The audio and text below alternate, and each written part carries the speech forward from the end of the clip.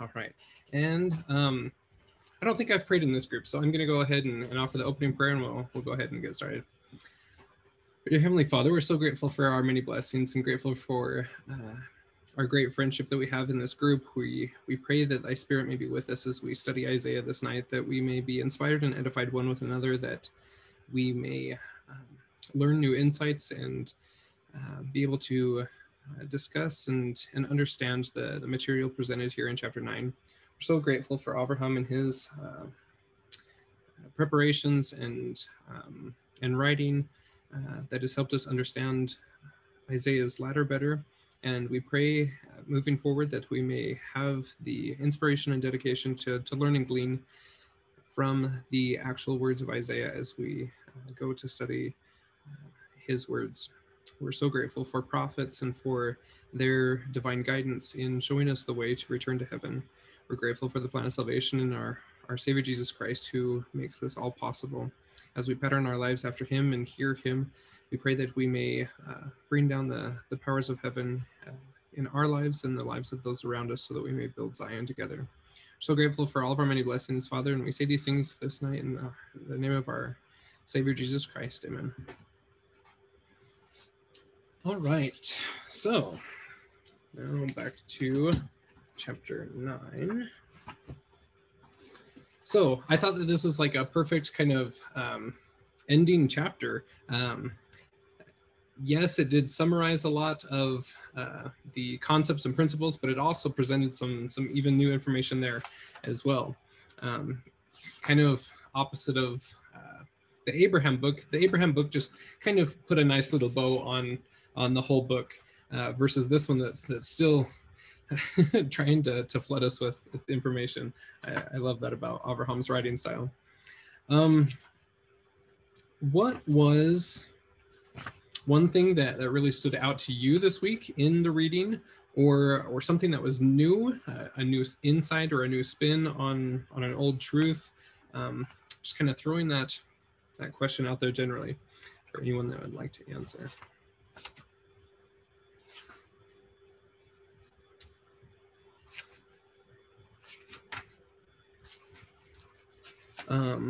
For me, I'm trying to find what page it's on. All of a sudden, I can't find it. Anyway, the Pyramid of Giza. I had never studied this before, and I thought that was very interesting on page 337.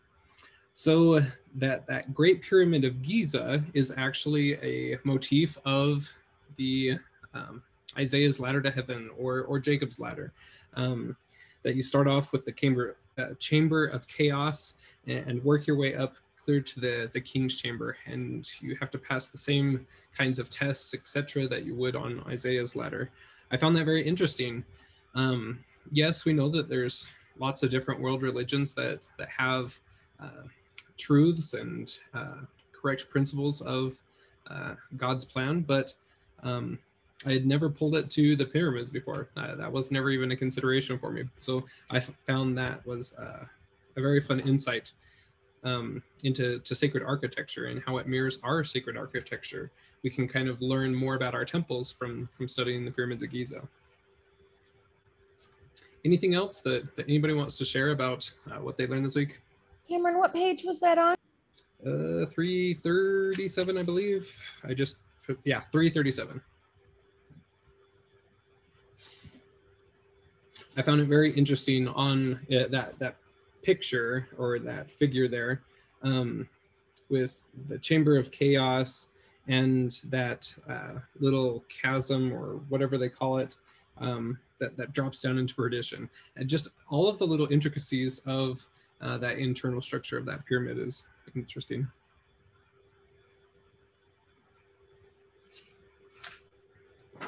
Well, I was just going to say, I've been to the pyramids of Giza and gone inside them. And I thought it was pretty interesting because there's a lot about Egyptology and Mormonism that are similar. And this is just another example of that. Mm-hmm. Yeah, for sure. Was that kind of in those same tours with, was that Ogden or Skinner? I can't remember. Ogden, I went over with Dan Clay Ogden and Keith Galworth. Uh-huh. Right. That's super fun.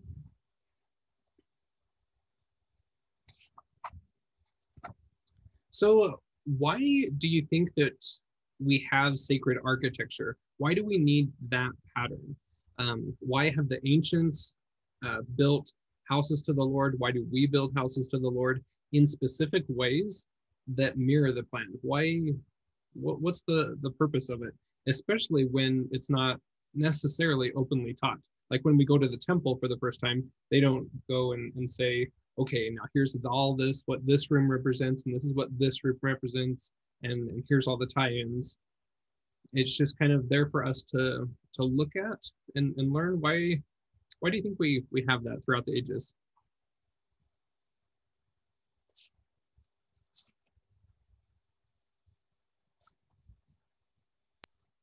Well, number one, it represents a place, I can't remember what it's called, where heaven meets earth and we can commune with the Lord.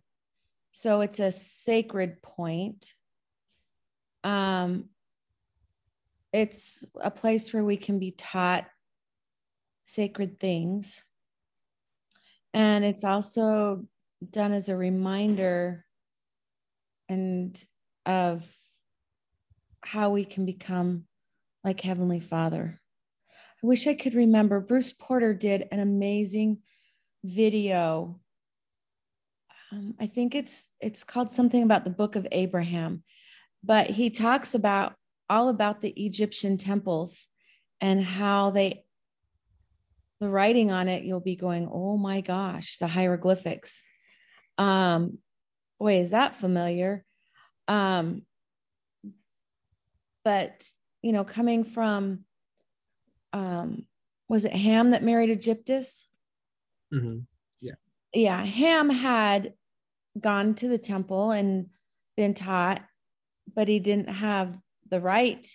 He didn't have the priesthood, but he wanted to teach his people. And so all of those Egyptian temples mirror the Lord's temples, even though, or all the pyramids, the temples, they all mirror it because he wanted to teach his people.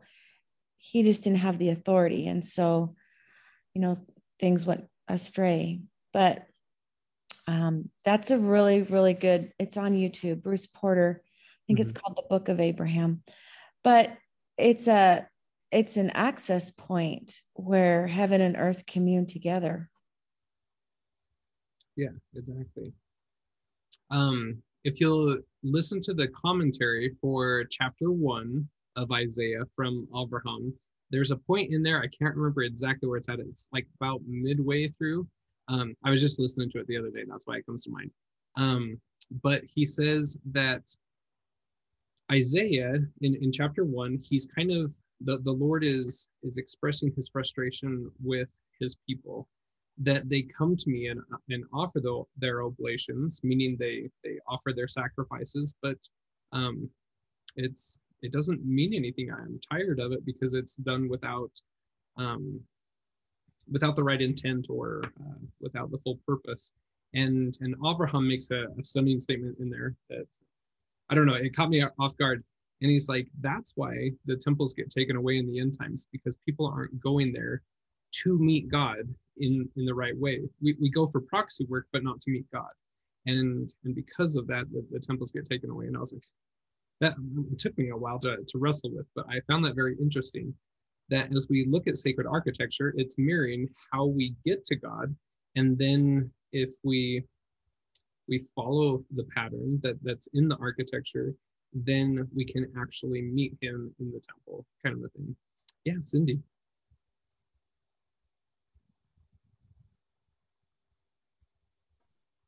Takes me a minute to unmute myself. I was just thinking, I think too, as we really study the gospel and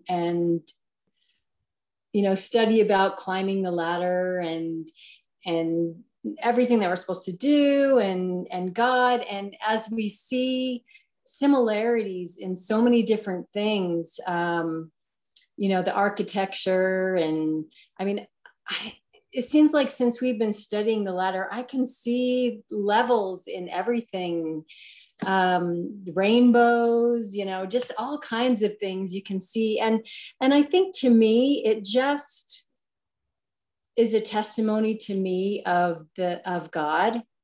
And I think that as we learn and more about him and grow closer to him, and we notice more of these things, it just manifests his love for us, and that he's real and he's really there, and because he's unchanging. And anyway, for me, it just is a testimony of the reality of God and his love for us. So yeah, thank you. It seems like even down to numbers and colors and shapes, like you mentioned the rainbow, that's in a 7-part structure as well.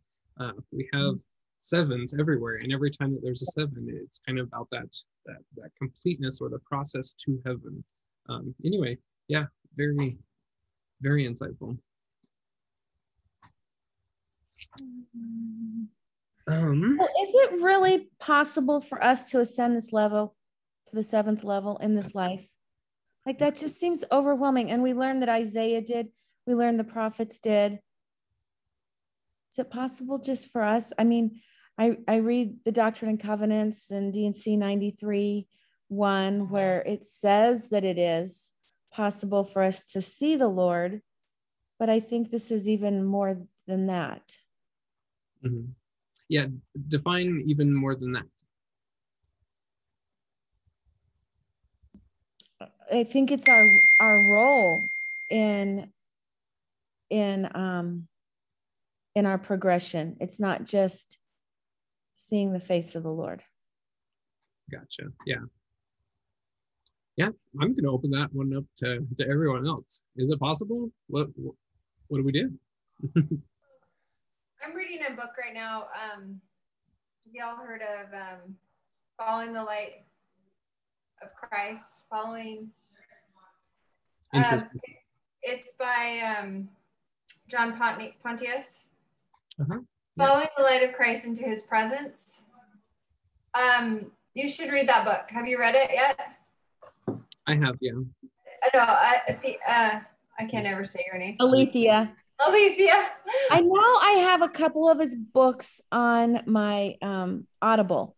Okay. And I don't remember if I have that one or not. That one's Audible, and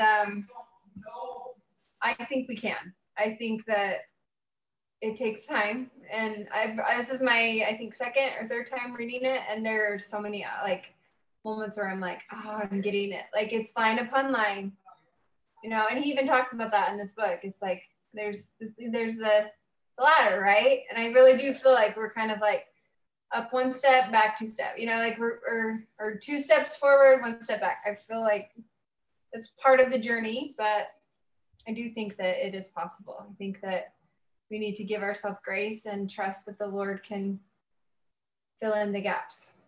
So those are my thoughts. Thank you. I'm going to look on my Audible and see if I have it. Mm-hmm. Yeah, if not, it's a great investment.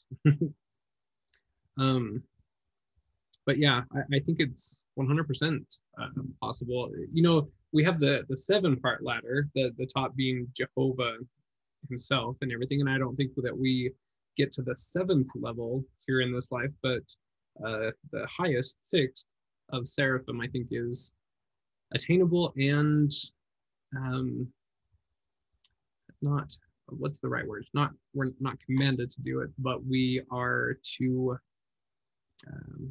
seek the mysteries, kind of thing, and that lends itself to that 6th level, I think. I just keep wondering, like, are we all put in these situations where we will play these roles? Does that make sense? Mm-hmm. Yeah, that's a great question. I guess that's why I'm wondering, like really, and I don't have that. I think you said it's not available on Audible, and I don't have it. So I'll have to buy it, but I may have it.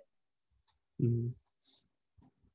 Yeah, but I'm just wondering, like, do we all have opportunities to be in those roles? And I don't think it's like that men all have to be the prophet. I don't think that, but I don't know. And maybe in these end times,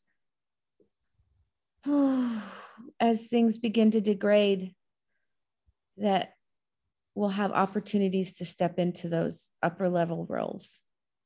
Mm-hmm. I don't know. Yeah, I think that that's one of the main things that I learned from this book is why the tribulations play out the way they do is to provide the descent phase for the ascent for many of God's children. But also along that same line, I think it's all down to personal revelation. We are able to ascend, but in different ways, and we all have different missions to perform, etc. And that's where we rely heavily upon our patriarchal blessings and continuing guidance from God in order to step into those roles when we're able and willing and meant to, kind of a thing. And is anyone else afraid of the descent? I used to be. Because you really don't know how bad it's going to be, right? Mm-hmm. Like, I don't know. Yeah. I feel like my descent is every day. Every day I'm a little, like, but then there's other days I do really good. So I think that like the biggest fear or the biggest problem, or I don't know how it goes, but fear is the biggest problem, right? So if you can get over the fear of it, like the fear of not being able to accomplish it, or the fear of it not happening, or whatever, if you can get over that fear, then I think you're one step closer.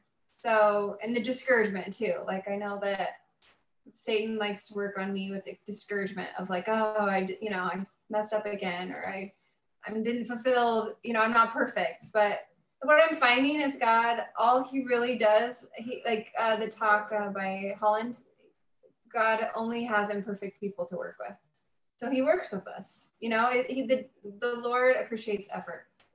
And I think that that's where he knows our heart and he knows our effort is there. And I think when we give him our heart and our effort, that's when we get to rely on the Savior to fill in the gaps. And I love that, this book has taught us that we are capable and we can do it. And there is expectations of us and that we need to fulfill those expectations, and finding out, asking the Lord, what is my mission on this earth? Is it to affect as many people as I can and then go on to the next? Or is it to be here to usher in the second coming and usher in going to Zion? I think that it's really important that we ask those questions and seek answers, and we'll find it. We'll find the answers. I was thinking about that same thing the other day about, how imperfect, you think about yourself, how imperfect I am, and how am I ever going to do this? And that day I happened to be reading in 2nd Nephi, and I read, I think it was chapter 4, where Nephi is just saying how imperfect he is, but how much he loves the Lord and how, he relies on the Lord. And that was exactly what I needed to hear that day. So anyway, if you ever want to really get a pick me up and that it's okay to not be perfect, because that's a really good chapter to read. So highly recommend that. It helped me anyway.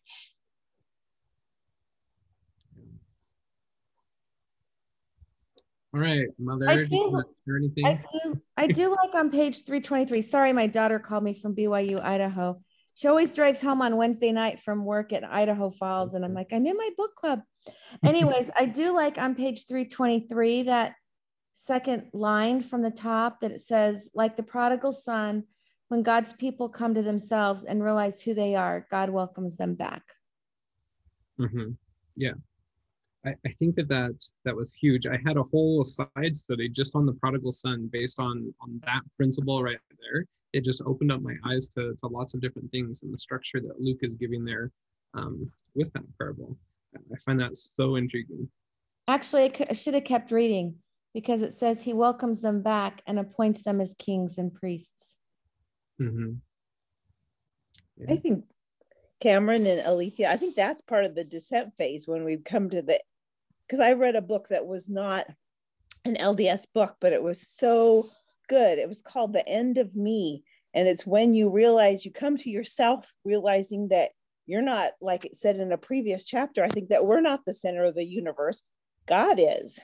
And we're not, you know, we're not perfect. And we are never going to be perfect without God's help. And I think when we are humble enough and realize we are broken and realize who we are, but we have the capacity to be like God if we rely on God. And I just thought that was an interesting statement that he made when we come to ourselves.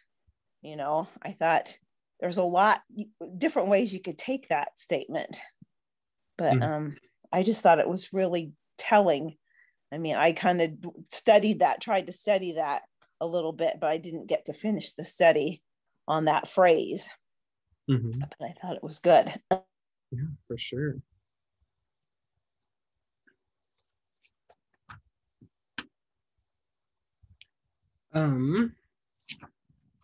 While we're on that page there, I really liked the different literary patterns of different,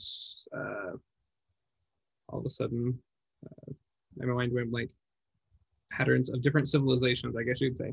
So like on page 322 and 323, it talks about the narrative pattern of the Egyptians, which is pre-exilic, exilic, and post-exilic. And then we have the national, universal, and individual pattern. And then we have the Ugaritic pattern of threat, war, victory, and feast from the Baal myth, which mirrors the apostasy, judgment, restoration, salvation. And then from the Mesopotamian things, we see 3 tests of loyalty. And to me, it just puts all of this in a new light, where Isaiah, there's no way that just one man could write something so perfectly in so many different languages or patterns. And just, it's so multi-layered and so multifaceted. You know, we see many different evidences coming to light of the truthfulness of the Book of Mormon, right? That there's no way that Joseph Smith could have just invented this. And I think that this is the same with Isaiah. There's no way that Isaiah could have just invented this, or just being different authors, or all of the different arguments against the prophet Isaiah and his works. But just that it works and flows so smoothly on so many different levels. There's chiasms and intricacies that we just don't even fully comprehend, I don't think. But I just loved that all of these pieces fit together, and why? They're all written for our day. And yet our day is kind of blind to Isaiah. I mean, we hit those chapters in the Book of Mormon and just stop or skip past them. We just skip over it a lot of times in Sunday school. There might be a little bit of a lesson around Isaiah, but we just kind of laugh and joke and pass it off. But really, all of this was for us, and if we'll take the time to study it, this inspired work, then the blessings that it contains are ours. It's like you'll never get the batch of cookies if you never put together the recipe. But you have to read the recipe first in order to do it, and shop around and get all of it together and put it in the right way.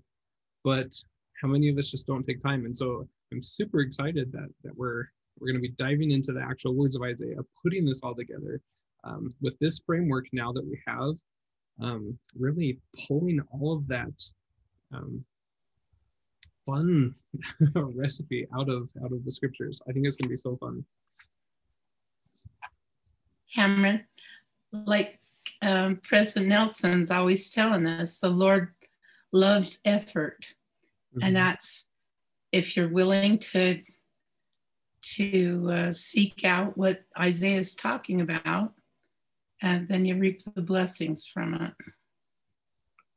Yeah, for sure. So while you're unmuted, let's dive into you. Oh dear.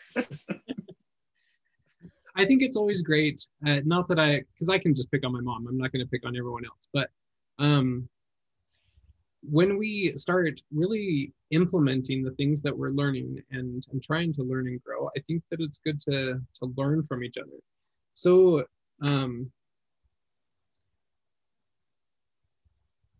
like descent phases and tests and trials and all of that, what have you learned in the past, I don't know, month or 2 months that has really made you grateful for this book and for the insights that it's given? And how do you see that playing out in the future now that you've learned these things moving forward? That's a tall order. I'll wait. Okay. Well, I can't remember which group I share what with. Maybe I've said these things already, but when we were back on the Babylonian level, I think chapter 3, I took that question to the Lord. I asked Heavenly Father, like, do I have any idols? Am I worshiping idols that I shouldn't be worshiping? And he told me and instructed me all through the whole process. He knew I was serious about it and helped me through that. That was a hard thing there, because I didn't even realize. But I've done collections all my life, different collections, and had some beautiful things. And I loved them too much. And it was more about, I did things in excess. I needed to clear out my life, and it was tough. And and when I got ready to get rid of them, and he told me where to take them, and he directed me to a Desert Industries that needed extra help because of refugees. They had an influx of refugees there. It was out of state and everything. But we made the trip with all these. I packaged them all up and took them. But after that whole process, even though that was just really hard, it was so freeing. And I wouldn't go back to that and for anything. Has your life gotten easier after that? No. But it has got better. Yes. And then which chapter was it? It's just very, very recent, where we were learning about that all illnesses and sicknesses and that kind of stuff comes from covenant. That all of those are covenant curses. They're all covenant, illness and sickness is covenant curse. Covenant curses, and some of them are from yourself, and some are for generational. And I had a particular ailment that I deal with, and so I asked Heavenly Father about that, and wow, I got a real surprise on that one. And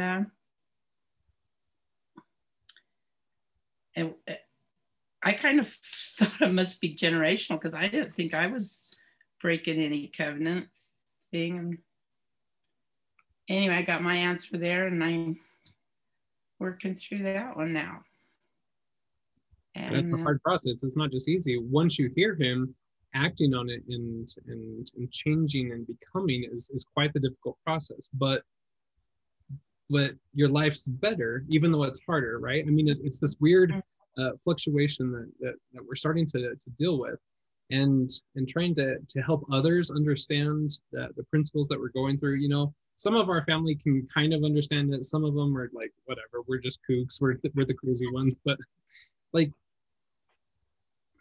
putting these things into practice and actually, you know, even going further and just implementing President Nelson's counsel to hear him like actually hear him with the faith and the determination to act upon the things that we're receiving is life-changing.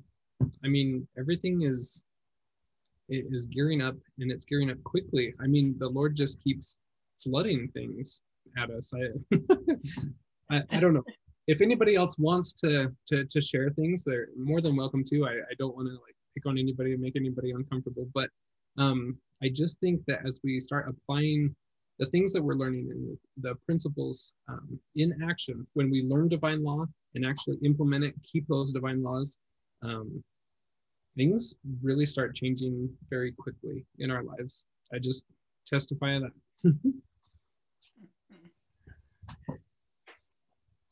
And on this covenant thing, it's not like I would just out, you know, just, but I was treating something too lightly. And anyway. Mm-hmm.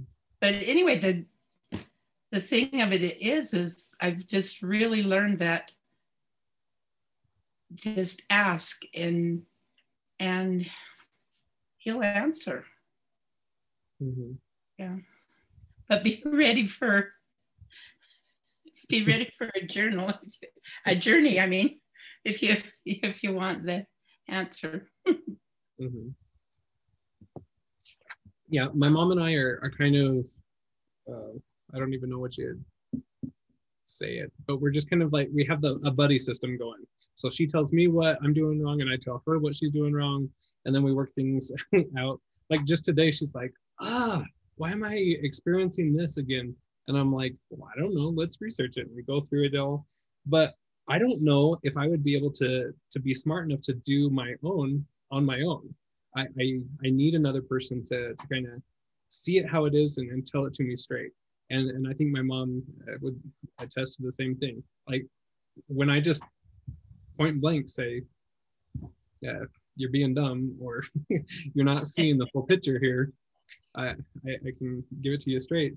I think that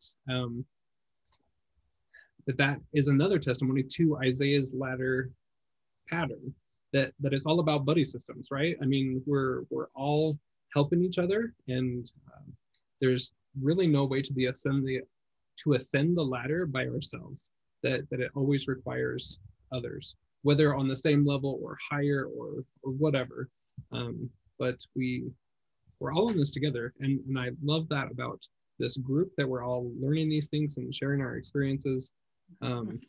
Anyway, sorry to take up so much time with that.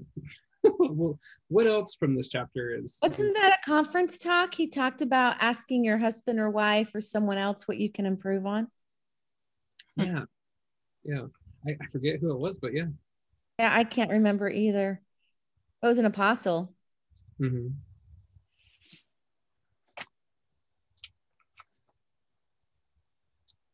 All right. What else? There's so much in this chapter.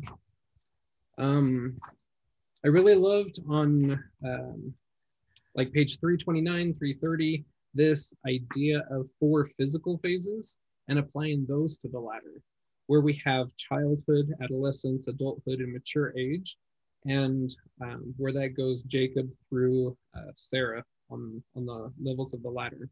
I just love the summary that it gives there on page 330, those paragraphs.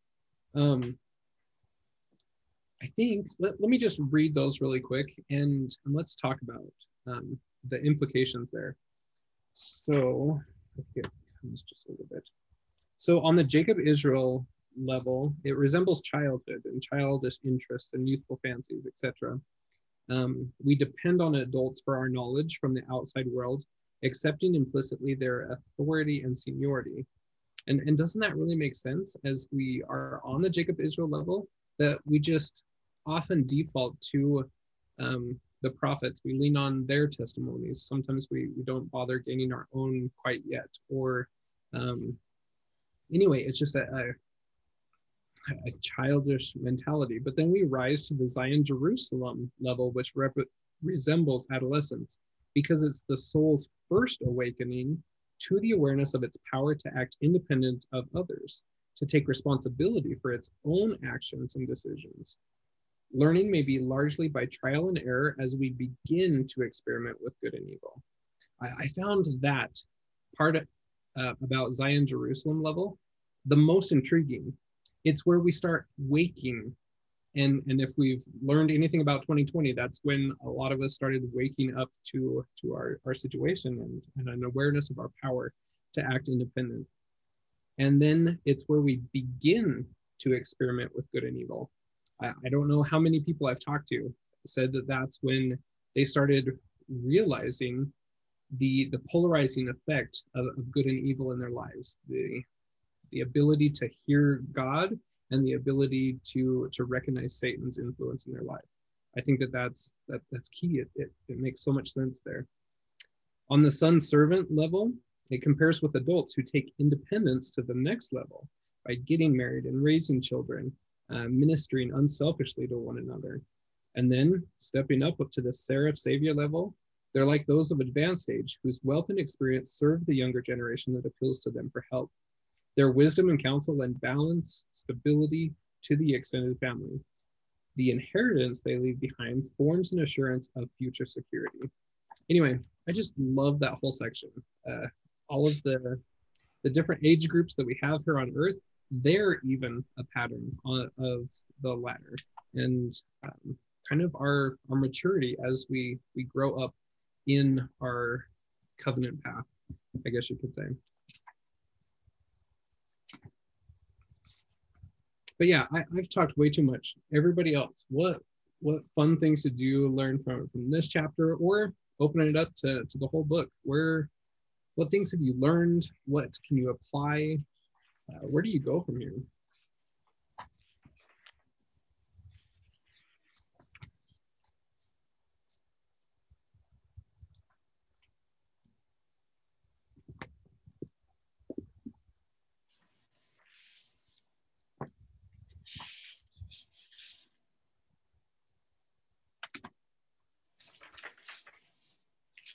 Guys, if I'm not talking, it's really quiet. I know, sometimes I just get going because there's a little bit of silence, and then next thing you know, the whole class time is gone.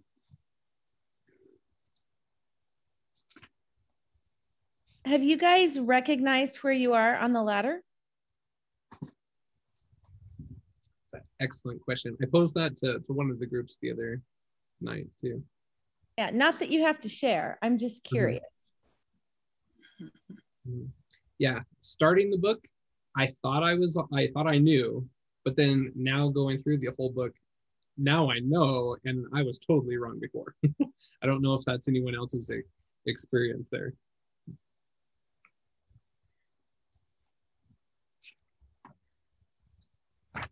I really feel like I want a second book of this. Yep. Like I want more. I don't know. I don't know if anybody else feels that way, but it's like, no, I want more. I don't know. I guess that's where I go to Heavenly Father and ask him. Have you seen his other book, The Becoming Kings and Queens? I have not. It's really good. Maybe I need to get that. Kind of like You're More That You Need. Okay, it's a really good one. That's good to know. He has a bunch of books. I think I have 5 or 6 of them. This is the only one that I've gone all the way through. But it's just awesome. I think if I had read this book on my own, I don't think I would have gotten as much out of it as I have studying with you guys. So I really appreciate that. Yeah, same here. Yeah, I feel the same because I read it once through before we even started. And I got some out of it, but it wasn't until we actually started discussing week by week that I was like, oh, that's what it meant. But yeah, so I've got all of his books here, and I've made it through like half of them. But the Kings and Queens one that she is talking about is just a thin little read, super great. Yeah, I'd highly recommend that one. But the other one, I bought that blue one, but I accidentally bought it twice. I do that sometimes. But this one, the Windows on the Prophecy of Isaiah, I would say is a good sequel. Of all of the books, that one's probably like a best sequel, I would say, to Isaiah Decoded.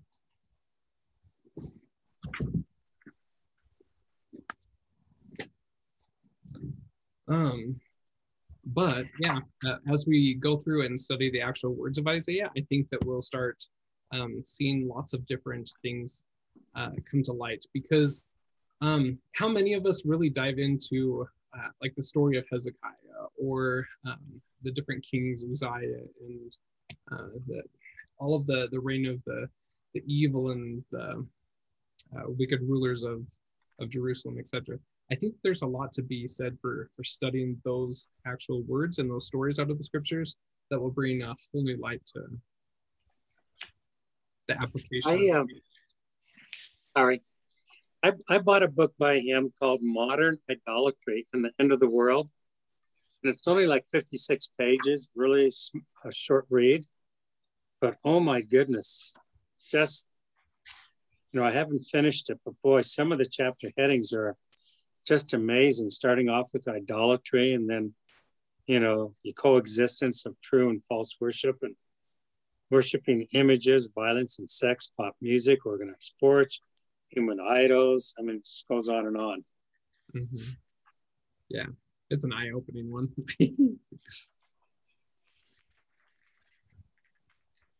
I'm looking through this last chapter and the things that I highlighted. And what's really cool I'm thinking about as I look is how, so it's all connected to other things that I've read. And, there's so many connections.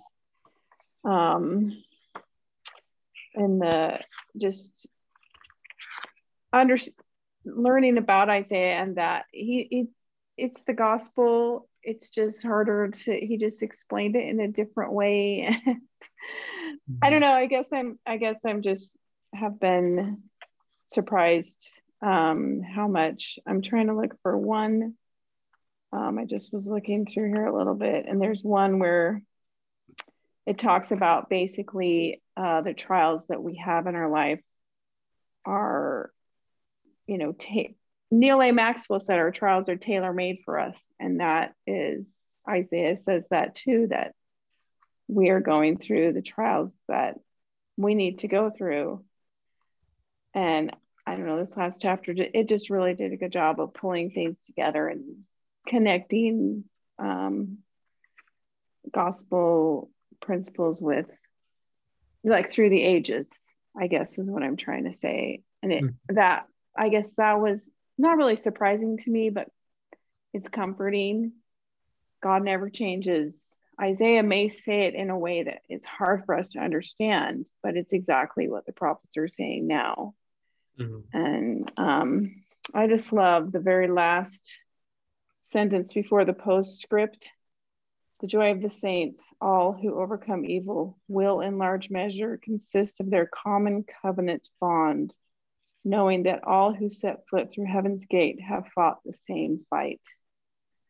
And I just think about all of us that are striving to keep our covenants, and we're going to look around and go, oh yeah, I recognize you. You're very similar to me. We understand each other because we have fought the same fight and we've done this fight, and here we are. And, you can understand that quote that we'll fall on each other's necks and, kiss each other, because it's recognizing that other person as somebody who fought the same fight you did and did it. We did it, we did it. And that was a beautiful way for him to end the book, I thought. Yeah, I love that. It was kind of like reminiscent to me of like, I don't know, I'm not too big of a geek, but Lord of the Rings, I do love that. And when they come back to the Shire, and yes, it's great, and the threat is gone, yet there's something that's just not, you just can't live on that simplicity anymore. I mean, because you've experienced the fullness and stuff, and then that I don't know, it's just a fullness of joy after you've experienced such depths of trial and everything. I don't know, that it's just kind of, I almost ended Isaiah Decoded on kind of like this Lord of the Rings kick. It was weird. Well, it's just that recognition in each other. We did it, and I understand you. You understand me, and you don't even have to tell the whole story. You're just, yeah, I know I know. And kind of going along with Alethea's question of, can you recognize where you're at on the ladder? Can you start recognizing where other people are at on their ladders? I think that that's becoming a lot easier for me to kind of pinpoint. And, you know, I've tried a lot throughout my life to try to see others as God sees them.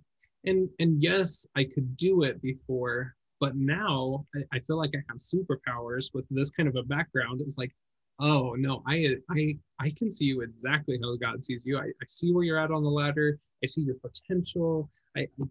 It just really opens up the vista into ministering to others, how they really need to be ministered to, kind of thing. I don't know if that's the experience of everyone else, but I found that a huge blessing coming out of Isaiah. Sometimes I have friends who just really, I feel like their whole life has been a descent phase. Do you have friends like that? Like, they're such good, wonderful, humble people, and they have just suffered setback after setback after setback. And I'm like, why? You know, because I don't feel like that in my life. And I wonder, are my descents not as low? Or I don't think it's that Heavenly Father loves me more. I know that's not true. In fact, sometimes I think it's because he loves them more. But you know, I don't know. Like, I look back and I think, have I really had many descents? If I really start thinking about it, I'm like, yeah, I think some of it is just a positive attitude, but I also know I have not suffered the descent that some of my friends have, where it's just, you know, I have one friend, her and her husband's body produces kidney stones. He's had almost 200 kidney stones in the last 10 years. Oh. And the last one, I don't know, a few years ago, one that he had made it so even when he doesn't have a kidney stone, he feels like he's passing one all the time. So they're both on disability. They have a daughter with severe anxiety and a son who's so autistic that they had to have afterlife care. You know, it's just like one thing after another. After living 20 years in their townhome, and they'd always paid their rent on time, they were told that the lease wouldn't be renewed. They had to find a new place. Now the place they're living is being sold. They don't have the money to buy a home. They're concerned. I mean, it's just like one thing after another. Now he feels like, and he's not very old, he's my age, that his heart is giving out and he just really needs to provide for his family. And they literally have nothing.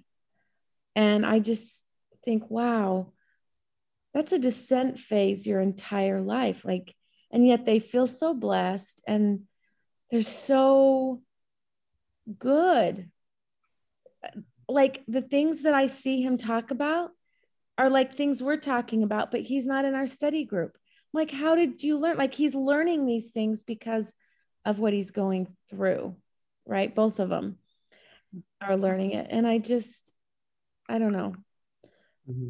I don't know if others feel like your descent is greater or if your descent isn't as much. I don't know what I'm saying. I'm just saying it just seems that we're all different because I guess it's tailor-made for us. Mm-hmm. Yeah, I definitely feel that too. Looking back at my life, I'm like, I haven't really had any trials, and so I'm like actively seeking after trials. But then you ask my mom, and my mom's like, "Oh my gosh, you've had some of the hardest ones." But I don't see them as really hard ones. But again, it's not to like boast or anything, but I think that there are some spiritual gifts that help us bear those with greater ease because of covenant keeping. But if I wasn't keeping the covenants.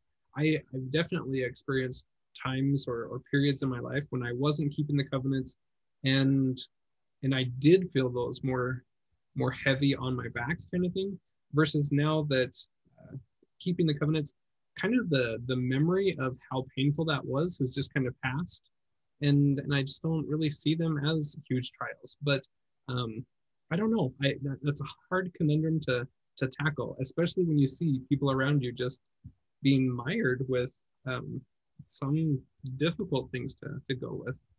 It's the Jobs around us, but then you keep waiting for the bright day and it feels like it doesn't come. Yeah. I was going to say that I'm really happy that Isaiah is so tough to understand, because I think about when the Bible was translated originally, they probably left Isaiah alone and a couple other books that are really hard to understand. They left him alone. Yeah. And here we live in a day and age that we get to understand through incredible study from others like Abraham Gilead, what Isaiah really is all about. We start peeling away that onion and start to figure it out. And gosh, I'm just so happy that Isaiah is not been altered and altered and altered.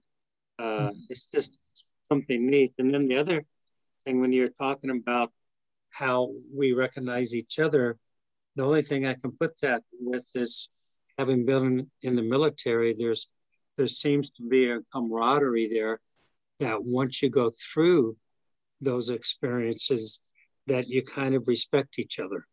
And I think that's exactly what, I guess, what is it, Rosanne, right? What she was saying. That, that's how it's going to be. For sure. That's how it's going to be with Enoch and his people. We're gonna recognize each other. That's kind of what I've been thinking about.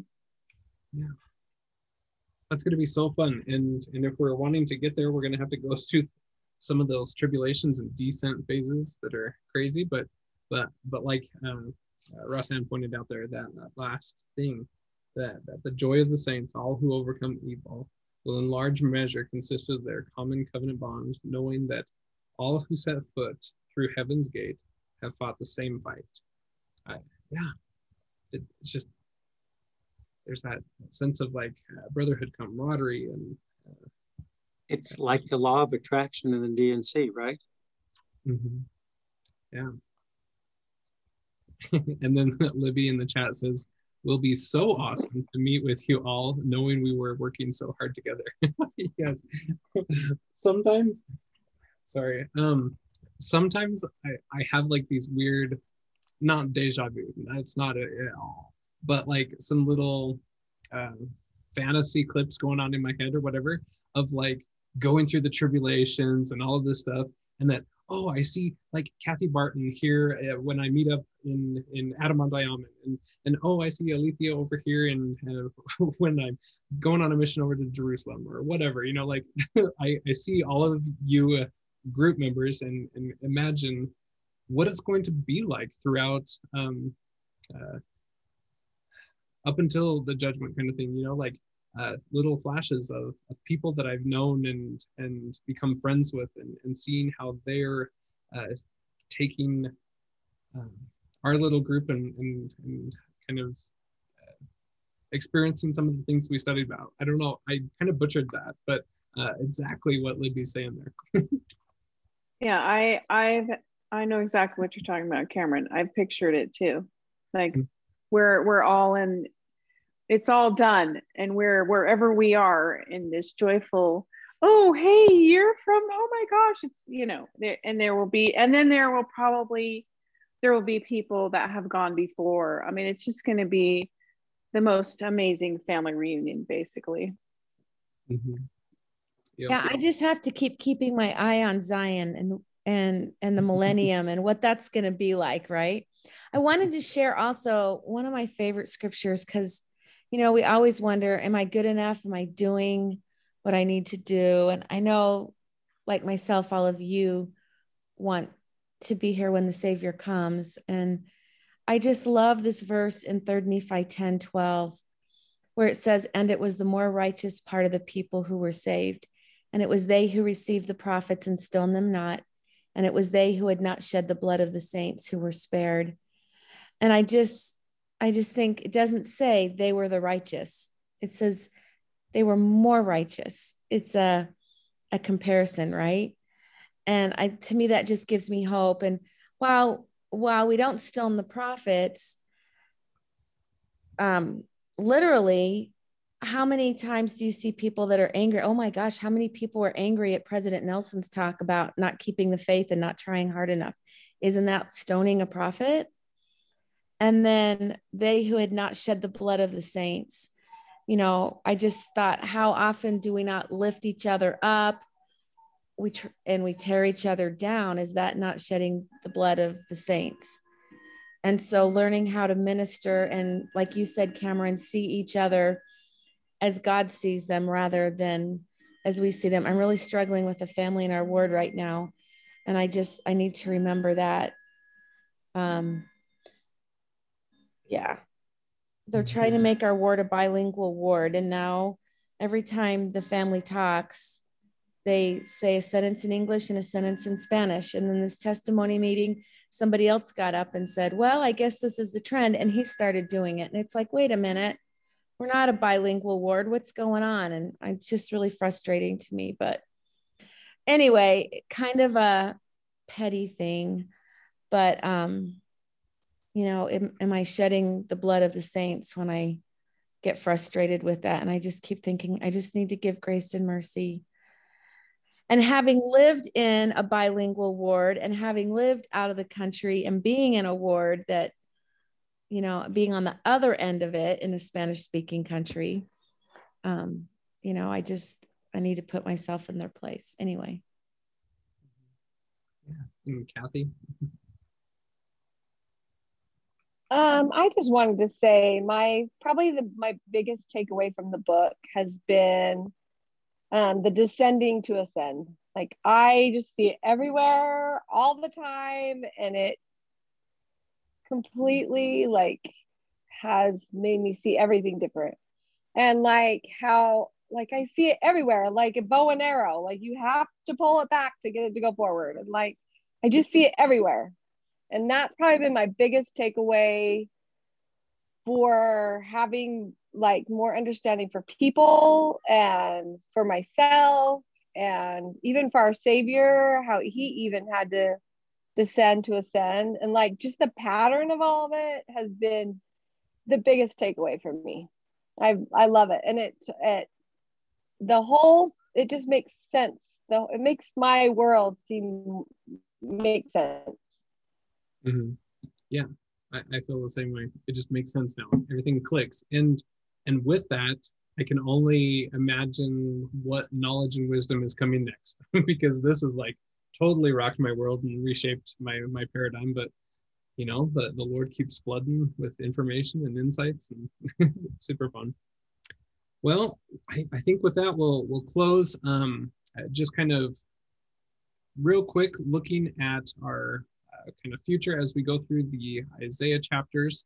The website that I highly recommend is Isaiah Explorer. Let me copy and paste that real quick in here and then share it. I think I already kind of went through an overview of it, but it's a super helpful tool to look at the verses and their patterns, the word links, etc. that Abraham always mentions, to actually read the commentaries on each verse. Very helpful tool. And next week we'll be starting with chapters 1 through 3. We might have a bigger Wednesday group because me and my mom are going to be busy on Sunday, and so we are not going to hold class next Sunday, and so some of those might be coming over into the Wednesday group. But other than that, chapters 1 through 3 next week, and then following that chart let me pull that one up as well, this chart of our study. We're going to be going along the Bifid structure, or also known as the 7-part structure of Isaiah. It's found in Isaiah Decoded, page, what did I say, 18, I think?